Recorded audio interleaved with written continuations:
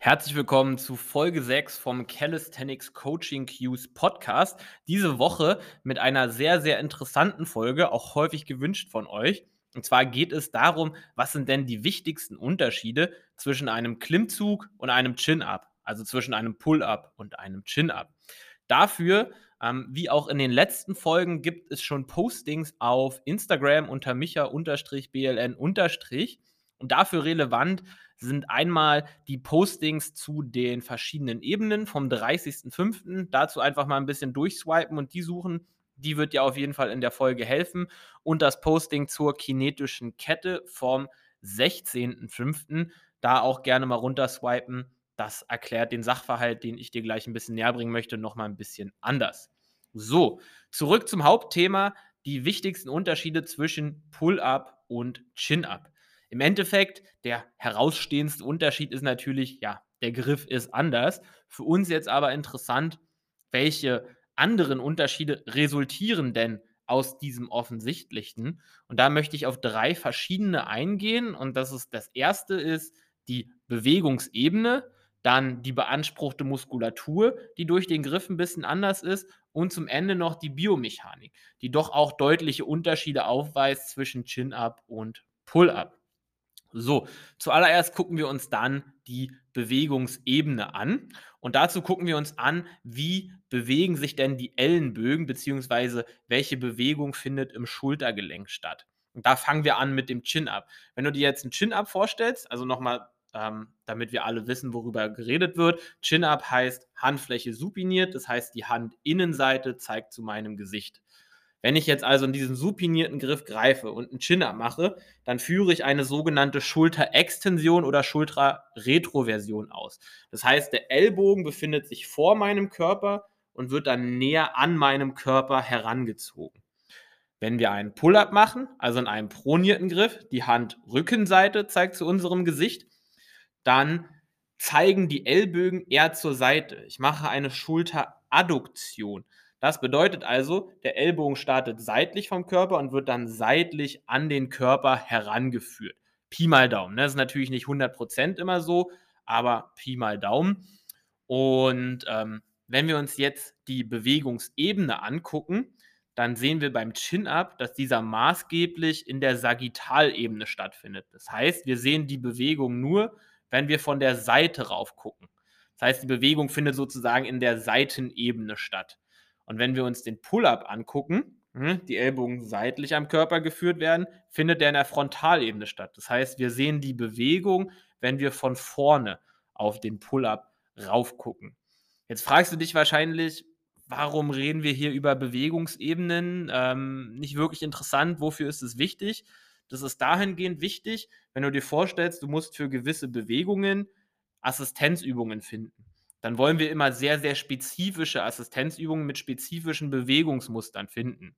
Ein gutes Beispiel, was da Anwendung findet, ist, du möchtest einen Frontlever lernen und guckst dir an, was habe ich denn für eine Schulterbewegung in Anführungsstrichen bei einem Frontlever und du kommst drauf, die Ellbogen befinden sich vor dem Körper und du drückst zwar isometrisch, aber du drückst nach unten. Also die Bewegung findet in der Sagittalebene statt und es ist eine Schulterextension. Das heißt also, wenn du jetzt nach einer spezifischen Assistenzübung guckst, Pull-Up und Chin-Up vergleichst, haben wir herausgefunden, dass der Chin-Up doch spezifischer funktioniert, weil der Front-Lever und der Chin-Up in der gleichen Bewegungsebene stattfinden und so wahrscheinlich einen besseren Übertrag aufeinander haben, weil einfach die Muskulatur gleich oder gleicher in Anführungsstrichen belastet wird. Das bringt uns auch direkt zum zweiten Punkt, und zwar der beanspruchten Muskulatur. Und die ändert sich tatsächlich doch deutlich, wenn wir einfach nur den Griff drehen. Und das zuallererst in der armbeugenden Muskulatur. Und zwar durch den supinierten Griff, wenn wir jetzt über den Chin-Up reden, belasten wir oder können wir den Bizeps brachii deutlich mehr belasten. Das merkst du vor allem im oberen Drittel des Klimmzuges, wo du doch über den Arm den Klimmzug deutlich besser schließen kannst und dich mehr an die Stange ranziehen kannst. Bei einem Pull-Up dagegen spüren wir eher den Brachioradialis ein bisschen mehr. Der liegt etwas tiefer und den merkst du so quasi oben am Unterarm dann die Aktivierung. Das heißt, wenn du schon mal ein High-Rep-Pull-Up-Sets gemacht hast, dann wirst du wissen, worüber ich gerade rede. Der zweite wichtige Punkt ist, dass, wenn wir uns eine Bewegung angucken und die Muskeln, die bei einer Bewegung arbeiten von einem Muskel die Fasern immer am meisten, die in der Bewegungsrichtung liegen. Wenn wir uns jetzt unseren Latissimus angucken, haben wir beim Chin-Up und bei einem Pull-Up durch die verschiedenen Bewegungsebenen, weswegen wir vorher drüber gesprochen haben wir auch verschiedene Bewegungsrichtungen. Das heißt, wir belasten unseren Latissimus anders und belasten andere Fasern maßgeblicher. Beim Chin-Up, wenn wir also die Schulterextension machen, dort trainieren wir mehr die aufsteigenden Fasern, weil die in der Bewegungsrichtung liegen, also die vertikalen Fasern, wohingegen wir bei einem Pull-Up, bei einer Schulteradduktion eher den oberen Anteil, die horizontalen Fasern trainieren, weil die mehr in der Bewegungsrichtung liegen. Es wäre jetzt ein Denkfehler zu sagen, man trainiert immer nur diese Fasern und nicht den kompletten Lat. Es kontrahiert natürlich immer der komplette Muskel, aber man setzt doch deutliche Akzente und man wird auch in diesen Bewegungen dann stärker, weil man halt akzentuiert dieses Faserspektrum mit trainiert. Dann kommen wir auch direkt zum nächsten und letzten Punkt, wo wir Pull-ups und Chin-ups unterscheiden möchten, und das ist die Biomechanik. Ähm, und da möchte ich als allererstes auf das Schließen eingehen. Was bedeutet in dem Kontext Schließen? Das heißt, das letzte Drittel des Klimmzugs oder des Chin-ups, wo wir uns quasi an die Stange ranziehen, das wird auch Schließen genannt. Und das ist bei einem Chin-up in der Regel deutlich leichter als bei einem Pull-up. Und das liegt am supinierten Griff. Einmal schon erwähnt, können wir den Bizeps brachii nämlich mehr benutzen durch diesen supinierten Griff. Auf der anderen Seite gibt es aber auch zwei entscheidende biomechanische Gründe. Der erste ist, alleine dadurch, dass wir auf der anderen Seite der Stange greifen, ne, dadurch, dass wir supiniert greifen, sind wir eine Stangenbreite, das in der Regel so 3 bis 4 Zentimeter sind, näher an der Stange dran. Das heißt, wir können biomechanisch uns viel, viel leichter an die Stange ranbringen, weil wir schon näher dran sind. Riesenvorteil. Der zweite riesen biomechanische Vorteil ist, dass der Lastarm auf unser Schultergelenk deutlich kleiner ist, weil der Abstand zwischen Ellbogen und unserem Körperschwerpunkt deutlich kleiner ist. Das heißt, es fällt uns oben viel, viel, viel leichter, das letzte Drittel durchzuziehen, weil einfach nicht so viel Belastung auf der Schulter liegt, wo dann auch zum Beispiel der Latissimus ansetzt. Das heißt, wir haben einen biomechanischen Vorteil durch die Position unserer Ellenbögen.